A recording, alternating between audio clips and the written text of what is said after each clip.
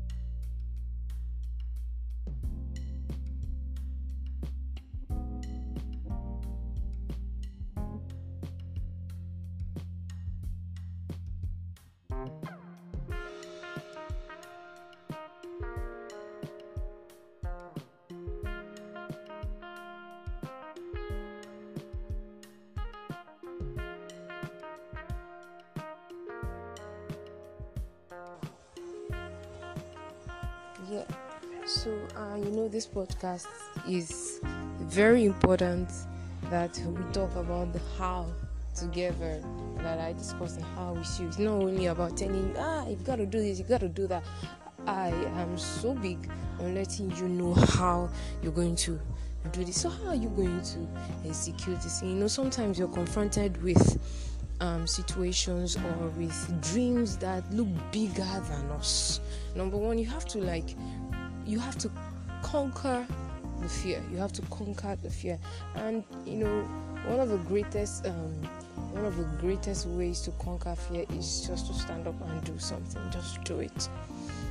Just do it and engage in the steps that are related to you getting that dream, making it a reality, being an executor. Engage in your own life. Some of us live our lives in such ways, and in some ways that we are absentee participants in our own lives. We write goals, we have these, massive dreams, and then nothing comes out of it because we don't take part in our own realities. God is not a God of shove. You're not created to be the guest star in your life. You're created to be, you're the main event. You're the person that the world is looking for. You're the very desire of the world. You are the one who the world is waiting to manifest. You are the one who the world is, hungering for. That the one that they want to see.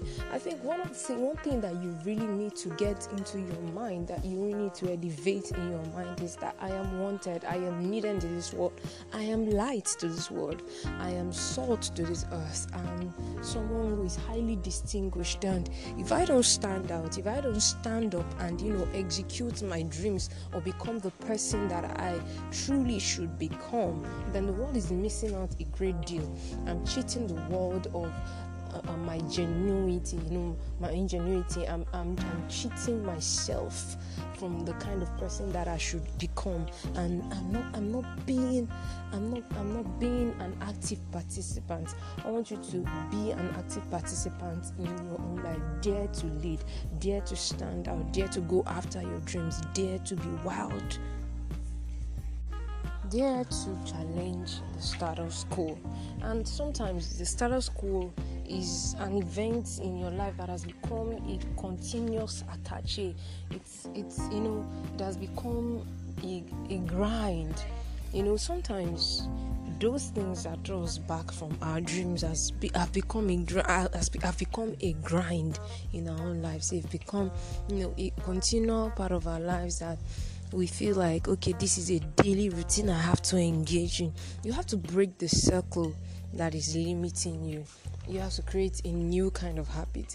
You have to learn how to create new habits. You have to learn how to create new patterns for yourself. You have to learn how to meet new people. And I feel like, okay, I'm a withdrawn person. I'm very quiet and reserved. How am I going to meet these new people? Step out of your zone. Step out of comfort. Go out there. Find new people. Challenge yourself to be the kind of person that you really want to be. Don't let disaster get hold of your heart. Don't let fear grip your soul. Don't let fear name it to you. Learn how to, you have to be a growing person if you want to be an executor. Grow. People who execute are people who grow. People who execute are people who see possibilities in every place. Have a possibility mindset. Don't tell yourself, I can't do this, I can't do that. Challenge yourself.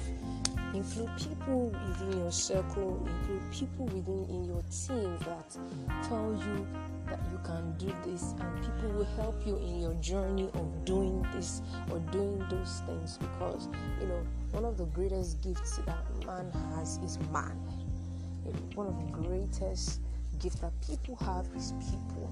And many of the times, we tend to concentrate more on the negativities of life than the positivities of it. We look more on the negative,